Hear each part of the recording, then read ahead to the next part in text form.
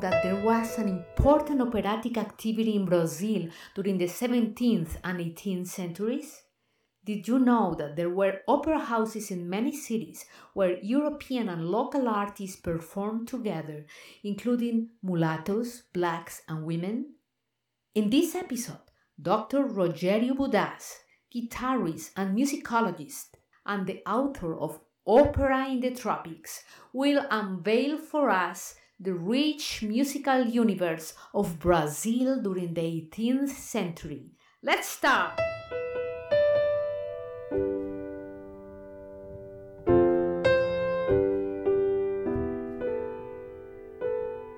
name is Patricia Caicedo. I'm a soprano and musicologist and the author of the Latin American art song, Sounds of the Imagined Nations. I have edited 11 books of scores of Latin American and Iberian art songs. I have performed this repertoire around the world and have recorded 11 CDs. I am the founder of the Barcelona Festival of Song, a summer program to study the history and interpretation of Latin American and Iberian art songs in Spanish, Catalan, and Portuguese. The festival arrives at its 18th year in 2022.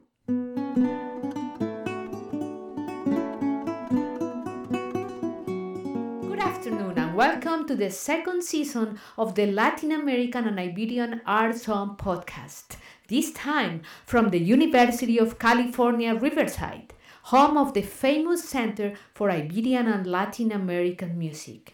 Today, I am very excited to have with us Dr. Rogério Budaz. Rogério is a Brazilian musicologist and a guitarist who specializes in Luso-Brazilian musical theater and Afro-Iberian musical connections. He is the chair of the music department of the University of California, Riverside. Welcome, Rogério. Hi, everybody, and thank you very much, Patricia, for this invitation.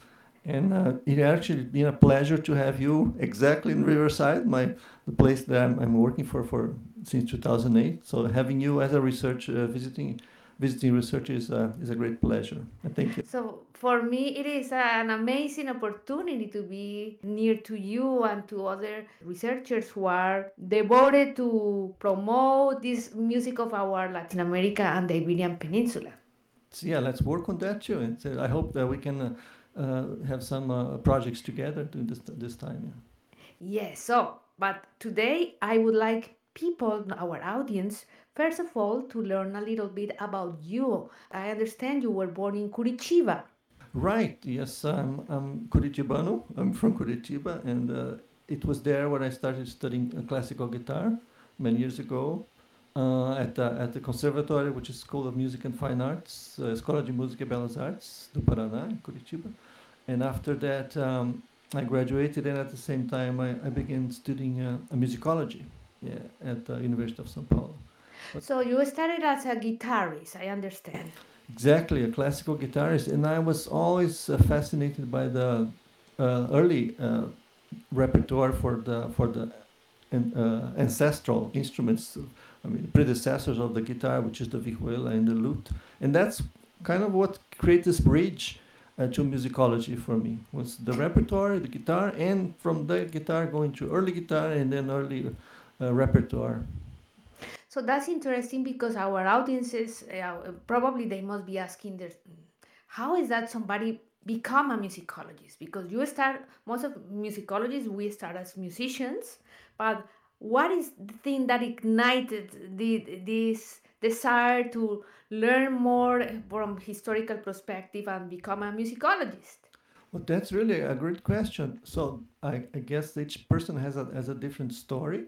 And there are musicologists who were not musicians first, and they began doing musicology maybe from music criticism or other areas, and then they start to study music seriously. But yeah, as you're right, most of us are musicians who become more interested on what is that music about? What is that? What does it come from? And is that something else there, and that was not addressed yet, or is that more music like this? Where does music come from? So this type of thing, this type of questions demand research, and also to explain or maybe how is that different in that the music in that place, for example, in the case of colonial Latin America, uh, we know the colonizers, they had some type of music, and how much of that music made it through Latin America, and did it continue to be the same, or how was it changed?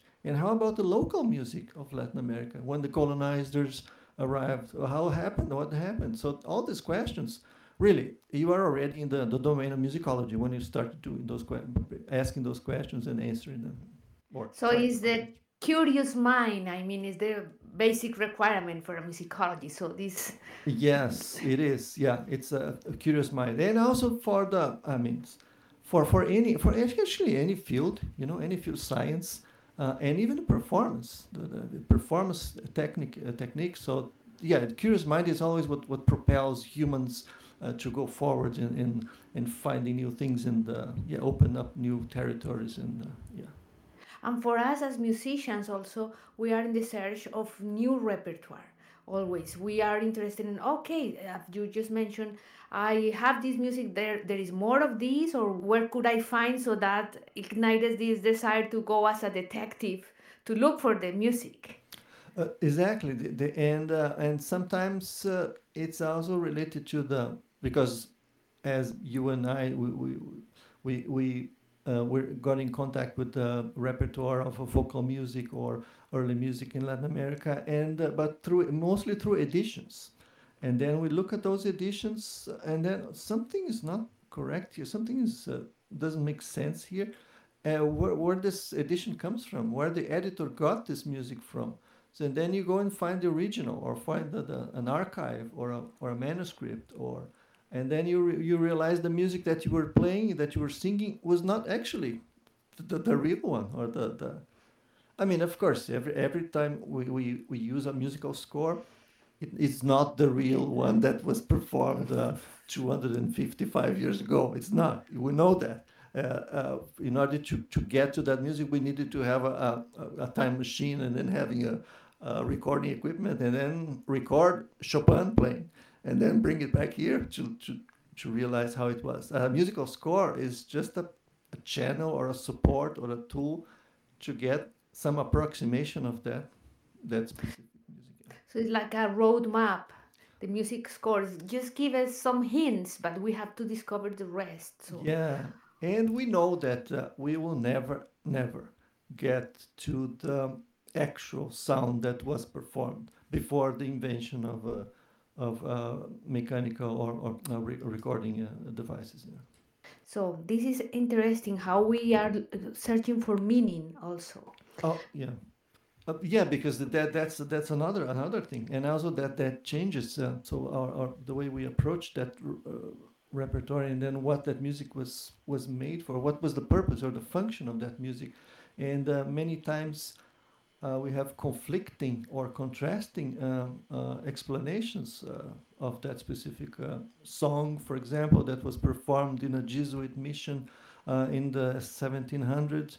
What and there's actually a very uh, hit debate about the signification of that music from the point of view of the colonizers, of the indigenous people who were singing that music, and from the point of view of the colonizers who were bringing that repertoire uh, for the purpose of converting those populations.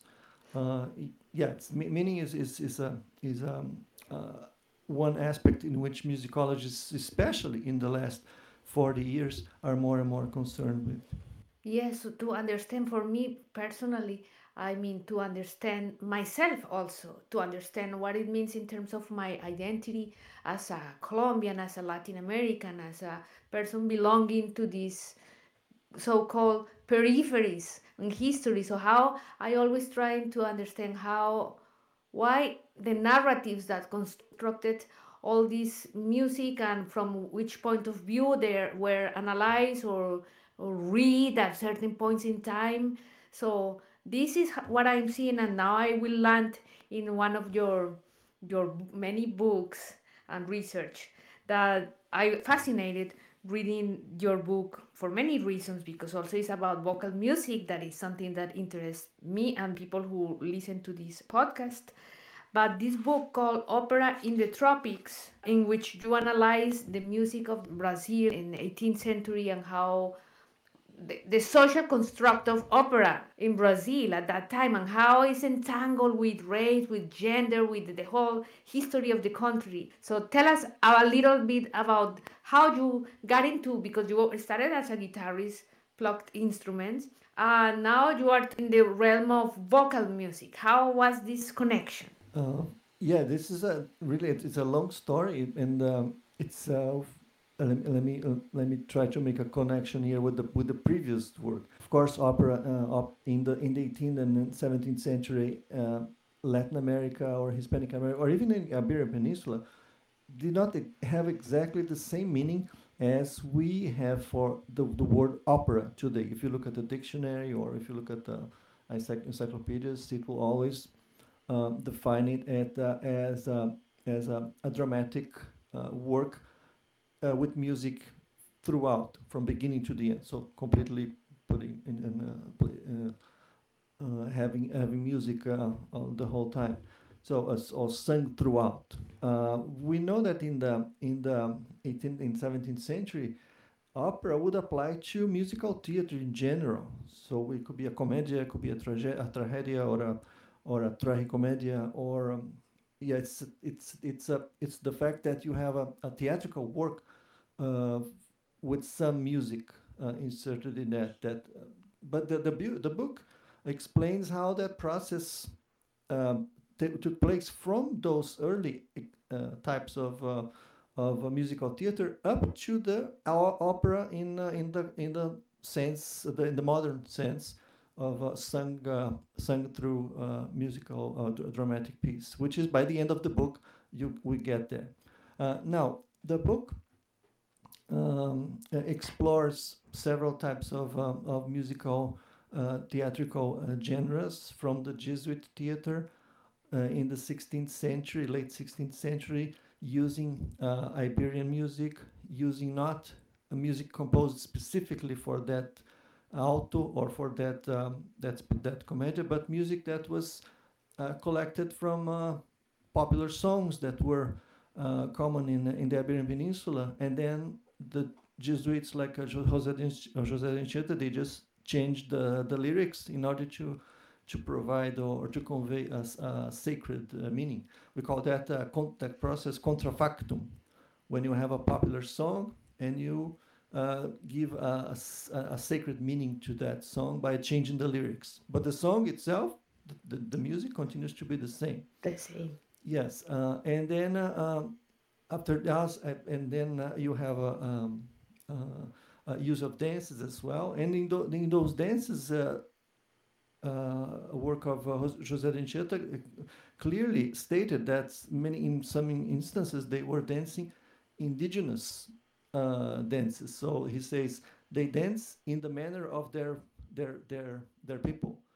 So this is also breaking up many preconceptions, because many people who are listening to us now, probably they thought, first of all, that there is no opera in Latin America, because they assign that genre to Europe, most in the general mind of people. So yes, there is opera, and as early as 18th century and before, although the definition is different as you are mentioning, but there is music, and there is also mix between these elements from the indigenous and the African populations and European populations. So there is already this mix, because we also have that assumption that yes, opera came and was pristine, clean from Europe, and was reproduced exactly as it was in Europe. And thankfully it was not, because it received a lot of contributions from people who was inhabiting Brazil. Yes, and this happens in all art forms as well. You have these forms or ways of doing or practices, and then in the new environment, you have a necessity of making that form understandable to the local population. It's not just for the Jesuits. They were not doing theater for the other Jesuits. Of course, they were doing that in part of that. There is a specific repertoire of Neo-Latin theater that were specifically for their students in their school, in their colegios, and around the coast. However, in the theater of mission, for conversion, they had to be understood. So that's why Anchieta he created musical plays that were in Portuguese, in Spanish, and in Tupi. So they were trilingual. So you In have three. Tupi too. Yes, yes. And in other places in Latin America, they also use the local language, like in Chile. Victor Rondon has a work on that, and then in Mexico in Nahuatl. So to have others, this kind of different languages. As a tool of acculturation because they want to convert them. Yes. So as you mentioned before, then this really plays an enormous role we start to have to begin thinking about a local art forms or local practices, which wouldn't happen in the Iberian Peninsula, or did not happen um, to that extent. Now, so bringing back here to what you mentioned about not bringing opera as a pristine form, ready-made, and then just for the audiences, that did happen in a couple of times, as you know, examples of that, but were exceptions. The majority of the cases in the regular Casa da Opera or in the regular Casas de Comedias around Latin America, what you had identified as opera or as comedia was exactly a musical theater. And comedia is a misleading term. It doesn't mean a funny play. Comedia means a play that does not have a tragic ending. So, but it doesn't have to be comic the whole time. For example, Metastasio's operas, Metastasio's libretti in Italian, when they were translated to Portuguese, they may be called opera or comedia. Or they are translated to Spanish, they may be called also comedia. And that's why in the Casas de Comedias in Buenos Aires or in Mexico or in Spain, you also have comedias by Metastasio, but Metastasio, we know he never wrote a comedia in the Italian sense, but locally they were called comedias. That's so interesting, and also seeing how the opera, theater, and music, I mean, were used as a tool for converting to Christianized people, to also for controlling politically and economically control of the population. I mean, that was a tool of in the power struggle.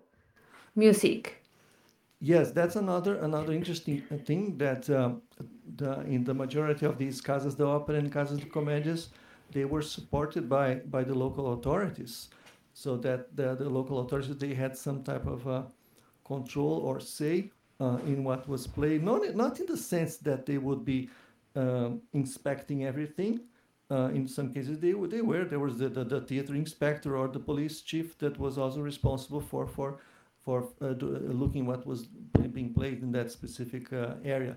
But from the musicians and artists themselves, because they needed that support from the authorities in order to continue to function.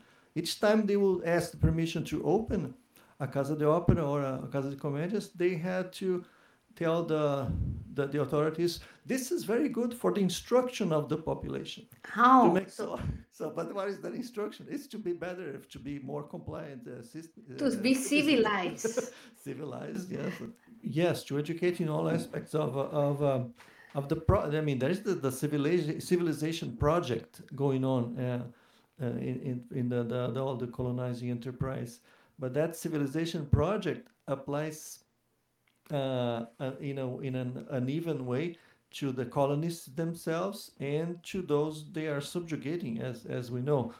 So you have those all sorts of hierarchies going on, and who can rise to the top of the administration and who cannot, and you have race playing a huge deal in that equation. And one aspect in which music is interesting, or the performing arts are interesting, is that we see all the race, how race aspects they play an issue in the selection of the repertoire, and in the who were the companies or who were the actors and performers who are playing that specific work, which is a little bit different than in Europe. So that they could not transplant the whole idea of a court theater to Latin America because there were no resources, and there were not all the actors and singers that they had in Europe. They were not available. This opened the opportunity for people who we would never see in Europe, black people, for example, or mulattoes on stage. Exactly, that's another point. Although there are some recent research that points out that there were black actors especially in Southern Europe, in the Commedia dell'arte, for example. There's a research by Emily Wilborn on black actors in Italian Commedia dell'arte in 17th century, and there are also mentions of black actors or black musicians in the Iberian Peninsula as well, but not the research is not as advanced as in Italy. So, however, in the context of Latin America, that was the norm. That was the majority of them in the 17th, 18th century. They were a mixed race, or they were black, and also you have. But where the hierarchy plays out here, because the directors of the companies, they were criollos, European. Europeans or criollos, also born in the continent. So in that, uh, what we did not have that much in Brazil in the 17th and 18th century was Portuguese companies visiting the country, but they do start to visit in the late 18th century. Now it's yeah, we're going all sorts of directions here, but it's really a fascinating But subject. it's very nice because this is just a conversation Yeah, to help people to understand or to kind of have an enter in a little bit in your mind and in the this wonderful universe of that was the opera in the 18th century in Brazil. Also, you were mentioning that of course race was an issue, and also all these conceptions of superiority of certain races and others. So the status of the indigenous and black people in relationship with the status of the human status even of a person at that time was in question. yes, and that's another interesting point because you have all these hierarchies and also I'll say containments. So where is that it's possible for a mixed race individual to work or to perform and also was that the same for a black actor? Was that the same for an enslaved person? Was that the same for an European actor? So how was different? So I think in terms of spaces of containment and in the arts, those spaces are more flexible than in the regular in the other professions. Like for example, you could not have a person of a black ancestry raising up to the point of the administration, but you could have a person of black ancestry raising to the to the position of a master, chapel master, for example.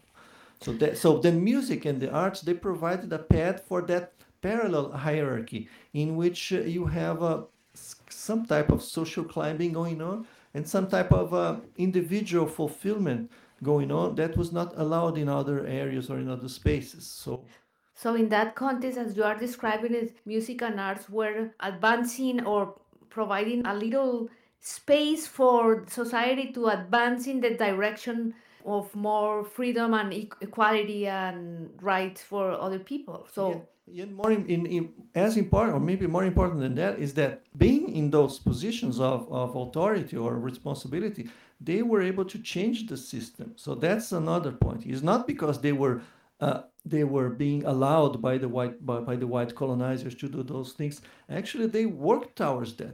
There are many historians and that are working on these issues of it was not the whites or the white colonizers who allowed mixed race and black actors to thrive or to develop their potential. But those black actors and those mixed race actors were themselves working towards that. So they were working with the system, the judicial system from within in order to change it.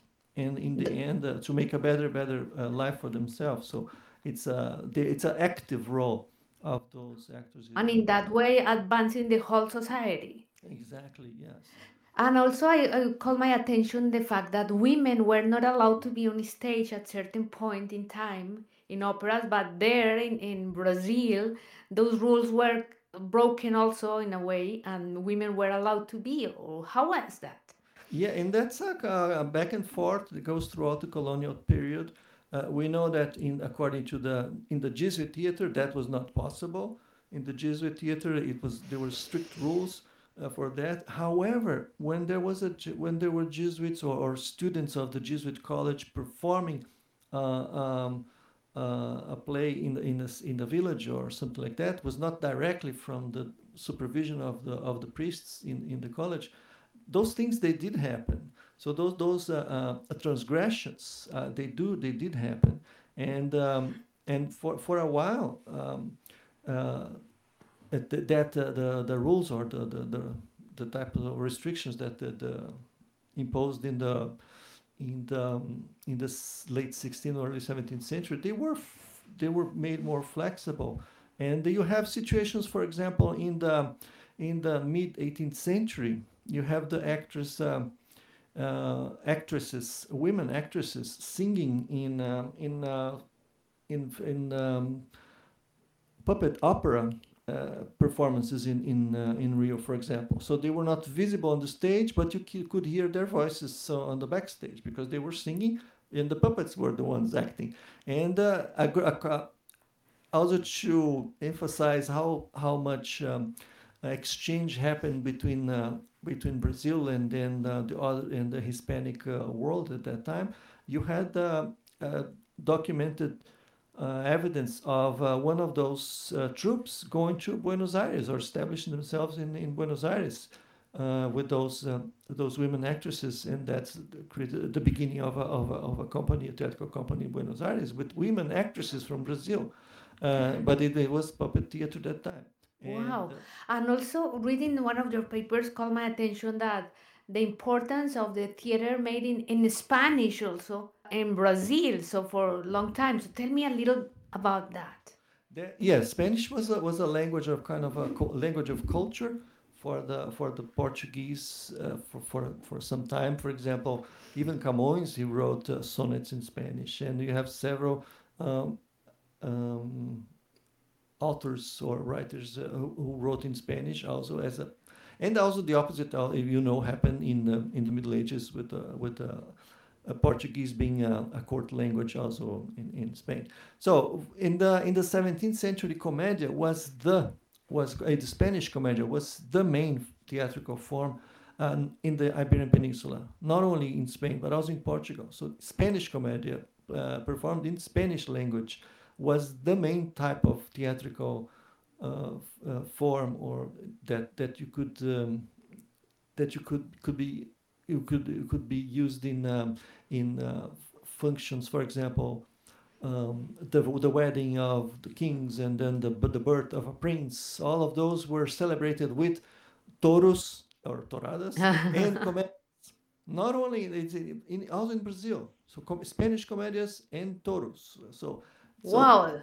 and this was way after the Portugal became independent from Spain again. This was in the late 17th and early 18th century. So so the book explained that how this happened to started to change in the about the 1720s and 30s, when people got tired of those Spanish comedies, and they started to more and more have performances of Italian plays translated to Portuguese, and later Portuguese plays inspired or imitating Italian comedies later by Goldoni, or serious dramas by Metastasio, for example. All of them translated to Portuguese, or created in Portuguese, imitating that repertoire.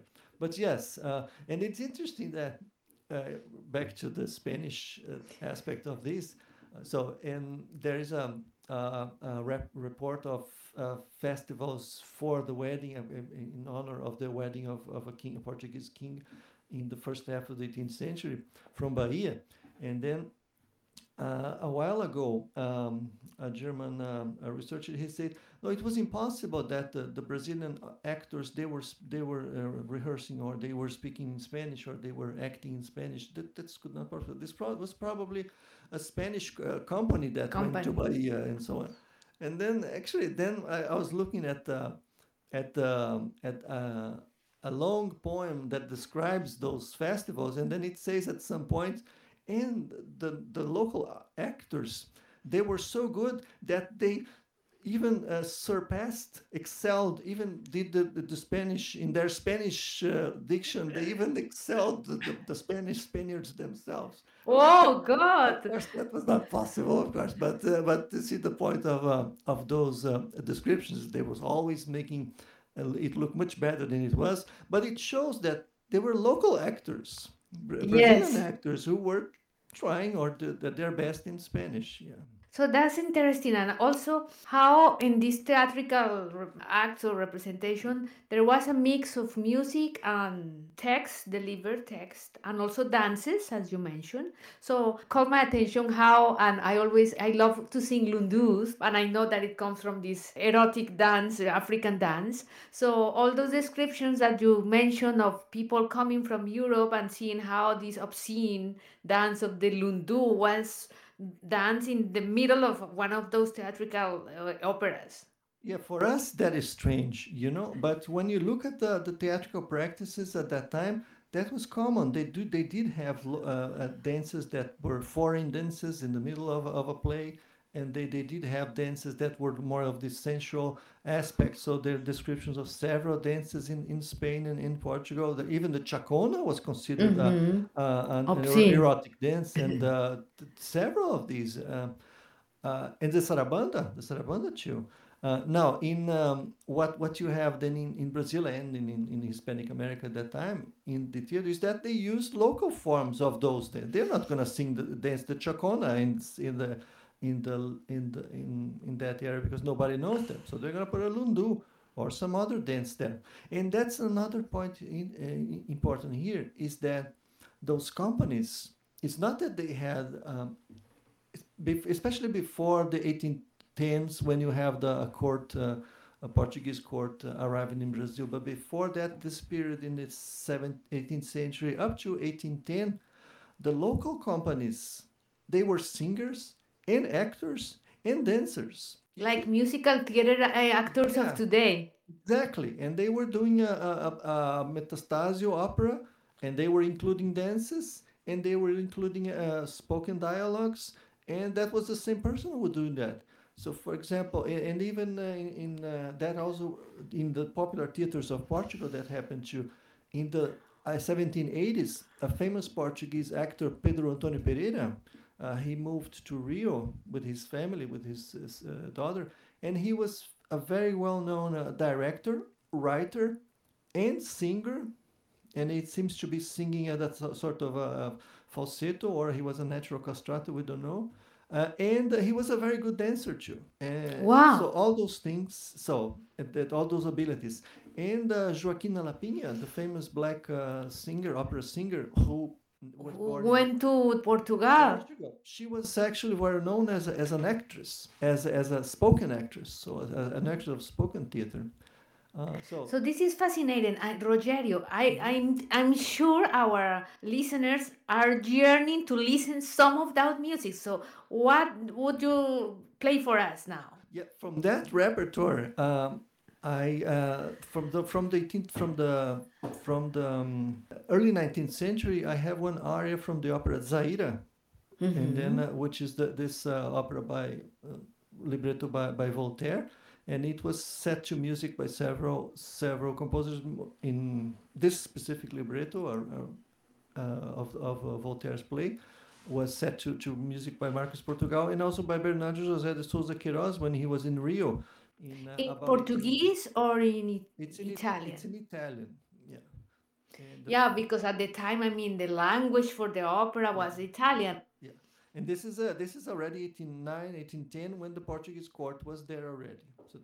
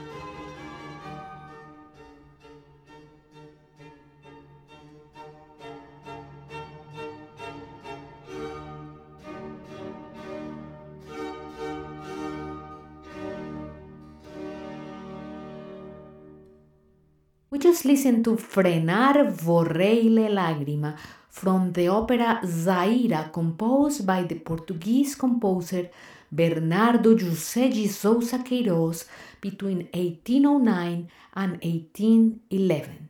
The performers are Rosana Marreco Brescia, the Orchestra Americantiga, under the conduction of Ricardo Bernardes. Before listening to this, you just introduce another element here that is of supreme interest and also help us understand the whole universe of Brazil at the time. That was that there is a unique fact in the history of Latin America. I mean, the only country in the Americas that had the court living there for years was Brazil, because the King João arrived in 1808, I believe. So with all his court escaping from Napoleon, so he arrived to Brazil with all the court. That means bringing musicians, writers, and all the culture that surrounded the court. So this is of paramount importance for the development of culture in Brazil. So tell us about that and how it impacts the construction of or the continuation of the opera in Brazil. So the court arrived in 1808, and in Rio was in the early 1809. And with the court came entourage of artists and poets and all sorts of administrators as well. And of course, they tried to replicate in Rio what was going on in Lisbon. And they soon created plans to build a new theater, because the old theater was considered too small. But there was already a very lively operatic culture in the city. So local singers, they were singing Italian operas, and it's either translated in Portuguese or in Italian, but not so much in complete operas and like sung throughout operas in Italian. That didn't happen. That didn't happen as far as we have any historical evidence. However, we do have, for example, in preserved manuscripts, examples of operas like L'Italienne in Algeria in Barbero Seville, not by Rossini but by Ziello, and Italian Algeria by Rossini, but with the whole text translated in Portuguese. In the manuscript. So you see how they did that in a very interesting and neat way. So with the arrival of the Portuguese court, that practice continues, but they already brought reason to produce whole spectacles in Italian, in Italian opera. And also they brought artists who were already Italian artists who were already in Lisbon, and Spanish artists, Spanish dancers who were already in Lisbon. They also made the trip to Rio. That's kind of dynamic between the local company and the newly arrived company creates an interesting scenario in which they are both learning with each other. And that thing that you just mentioned here before about those erotic or sensual dances in the middle of the opera, you have now those Italian actors doing that. Or you have the Italian actors dancing the lundu. Oh, that's so wonderful. The umbigada. Yes, it's because that they were required to do that. You have the Portuguese company, the so-called Portuguese company or national company, that was mostly for spoken theater, but was for comedies also, for a musical theater in a comic theater. And you have the Italian company, which was just for Italian opera. And there are 3-4 of those artists that they are working on both companies, like the Vaccani family and the dancers, the Lacombe dancers. Yeah. And what about the printing, the editorial, the publishing industry? So, because this is how circulates the music and how it arrives to you today to do your research. So the printing was forbidden in Brazil until 1808 was when the Portuguese king arrived there. They finally opened. That's why for some people the real independence of Brazil began when the court arrived there, because then Portugal became the colony, so to speak. because the king was in Brazil, That's right? so interesting, this And, sort of contradiction. yes, and then you have printing houses allowed, and you have banks, and you have other institutions as well. So music printing only began at that time, at that point there. Before that, you have manuscripts, musical manuscripts. As a musicologist, I know that the there are there are stored in some archives throughout the country, and in Rio there are specifically archives at Biblioteca Nacional, and then the School of Music, and at the Curia Metropolitana. And interesting, for the opera, for vocal music, one very strong archive is the one in Vila Viçosa in Portugal, because that was the archive of the family of the king. So when the king returned to Portugal, they also brought with them a large collection of manuscripts that were being performed in Rio. So now it's in Portugal. Uh, Wow. and music printing actually begins that. Now it's interesting that this connects also with one of my research on one Italian actor and singer and guitar player, mandolinist Bartolomeo Bortolazzi. He was also a pioneer of music printing in Brazil, and he was this Italian guy. He was composing lunduns for the guitar and voice, and he was also dancing lunduns when in the national company, so Wow. in some spectacles, yeah. And this is also when you are saying he was composing lundus for the guitar, etc. It connects with the huge output of now connecting in another century, but I think the influence of it, the of what you are saying now, this time in and activities at that time, at the beginning of the 19th century, how it impacts later on the huge output of art song composition in Brazil, that is amazingly huge if you compare it with other countries in Latin America. Is one of the countries that has more and more varied. And I just thinking now in this Acervo Hermenegildo Castelo Branco Mm-hmm. in Minas Gerais that has thousands and thousands of art songs. So for the listeners of the program who are interested in art song, they that would be interesting too. Yeah, it's part of the culture of um, parlor music or salon music that it's part of the education of the elite, of the upper classes, to have a piano at home. Rio was considered at the time one of the world capitals of pianos, Pianos. because there were so many.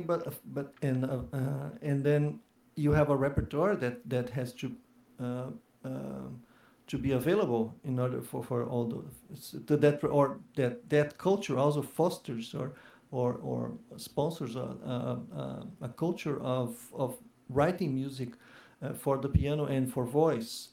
And that and it's not as it seems that then it's the aristocratic music of the upper classes that is there always conveying the views of the elite. It's not like that every time, because you have this also a repertoire of vocal lunduns.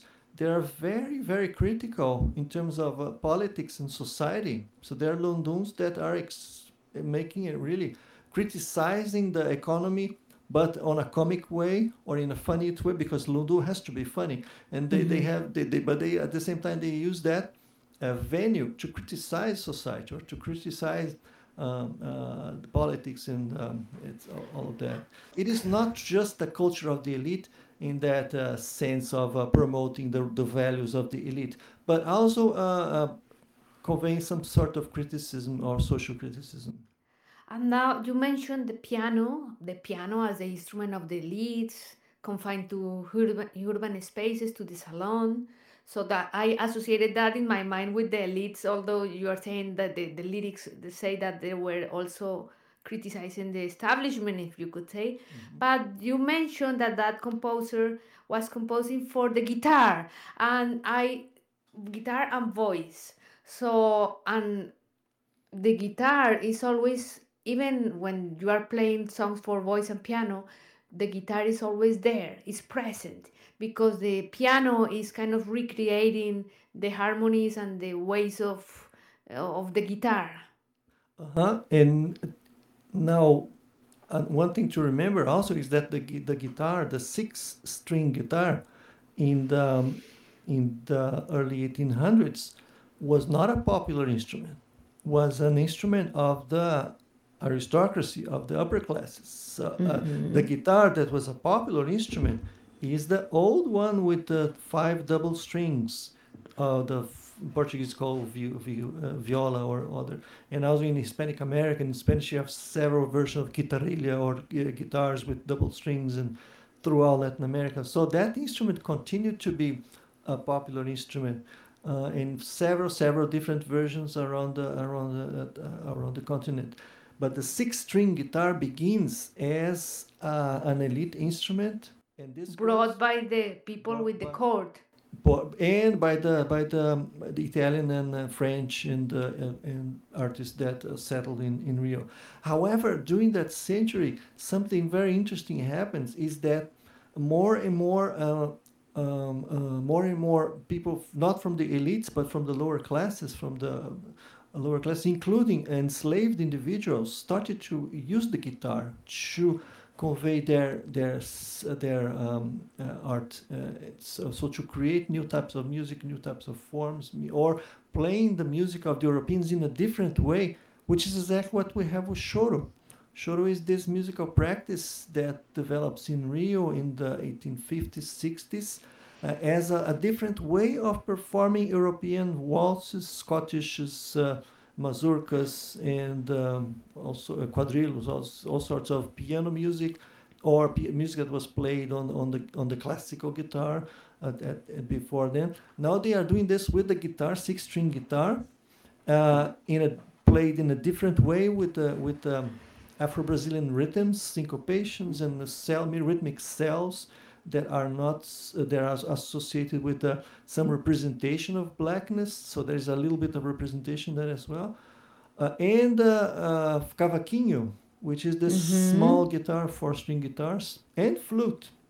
So the guitar, cavaquinho, and flute is the basic cell of the choro, which That is we can, if our listeners today go to Rio, they can go to Roda de Choro. Yeah, and then you have a percussion added to that later in the century. Yeah. So this is fascinating. Would you like to share with us another song or piece? Well, I'm going to share you now one example of this type of change or interaction happening with European music and local rhythms and local instruments in the 17th century. I have this research on Gregorio de Matos, which was a poet of the late 17th century, and he didn't leave any music like musical scores, but he wrote several poems in which he describes musical forms, describes some types of dances, and he also, the same way the Jesuits were doing contrafactum from secular to sacred, which is a kind of a parody, he was also doing parodies, so getting Spanish songs and putting a new text in Portuguese that makes sense to his friends in Bahia, or getting a Portuguese song and then doing a new text also with that new context. So this example here is the song Marizápolis. Is a very famous Spanish song. However, I collected a Portuguese version of this song for the guitar, for the five-string guitar, from the 17th century, and I included or I adapted the Gregorio de Matos text to that. So it's the text by a Brazilian poet as a parody to a song, a Spanish song, from which there is a very important source for the guitar in Portugal. So it becomes Mari Nicolas. And who is performing in this version? I'm playing the guitar. Oh! And my friend Ademir Junior is singing. Yeah. So let's listen to it.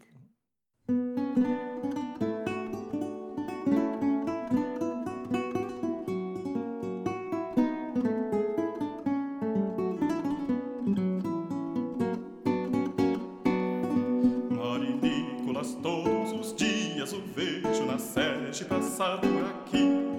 Cavalheiro de tão lindas partes como o verão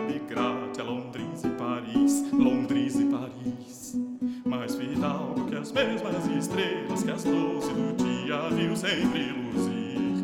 Porque o pai, por não sei que desastre, tudo que comia vinha pelo giz, vinha pelo giz. Foi um grande verdugo de bestas que com a zorrague e 2 morceguinhos, ao compás dos meus passos que dava, lhes ia cantando ula solfa mi. Marinícolas era muchacho tão grão rabaceiro de escumas de rim, que jamais para as toucas olhava por achar nas calças melhor fraldelim, melhor fraldelim. Sendo já mulher de cortinas, de um sastre de barbas saiu aprendiz, dado só as lições de canudo rapante da espécie de pica viril, de pica viril. Lá me dizem que fez carambolas com certo cupido que fora daqui, empurrado por umas sodomas no ano de tantos, em cima de 1000, em cima de 1000. Marinícolas é finalmente sujeito de prendas de tanto matiz, que está hoje batendo a moeda, sendo ainda ontem um vilão ruim, um vilão ruim. We just listened to Marinícolas, a traditional Iberian song with poem by Gregorio de Matos. The singer was Ademir Mauricio Silva, and on the guitar, Rogerio Budaz. It's so interesting. I want to talk to you for hours and hours. Yes, this is really an interesting repertoire. Well, and the thing about Gregorio de Matos is that he also describes dances he saw in Bahia, and he was dancing himself. His brother was dancing, so he describes one of them. His brother was dancing with the ladies of the women from the Amparo Brotherhood, and we know that that brotherhood was of mixed race or mulattoes. So they were this type of interracial event going on there. So, very interesting. So, I wouldn't like to end this conversation never, because I'm learning a lot. I'm enjoying a lot talking to you. But I would like our listeners to read your book that was published by Oxford University Press, called Opera in the Tropics, Music and Theater in Early Modern Brazil, by my guest, Rogerio Budaz. I also would like to remind people that this program is brought to you thanks to the contribution of the Center for Iberian and Latin American Music of the University of California, Riverside, and by the support of the Barcelona Festival of Song, a summer program devoted to study the history and interpretation of Latin American and Iberian art song, and by Mundo Arts Publications. So we hope you come back to listen to the second season of this podcast. And thank you very, very, very much, Dr. Rogerio Budaz, for all this wisdom and this information that you have shared with us, and for your work that is so important for the preservation of our heritage. Well, thank you, Patricia, for this invitation. It was really a pleasure. So, something that you would like to say before leaving, to last words?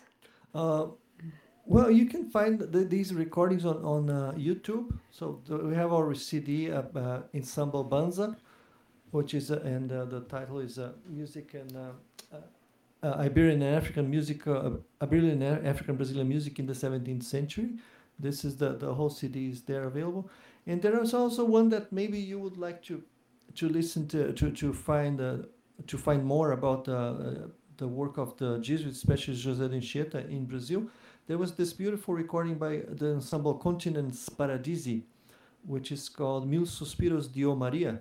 I wrote the liner notes and also provided the transcriptions for them to perform some of these songs that the Jesuits they used in their conversion work in Brazil. So if you are interested, yeah. Yes, I'm very interested, as I think the listeners are too.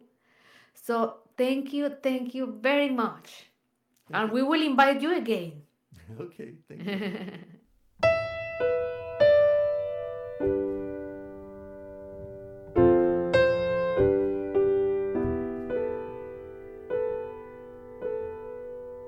Thank you for listening to the Latin American and Iberian Art Song podcast, a program to discover composers, poets, songs, and everything about the world of Latin American and Iberian music. This episode was brought to you thanks to listeners like you. If you enjoyed today's show, head over to patriciacaicedo.com/podcast, subscribe to gain access to our free resources, and consider making a donation to ensure our future. Muchas gracias. Obrigada.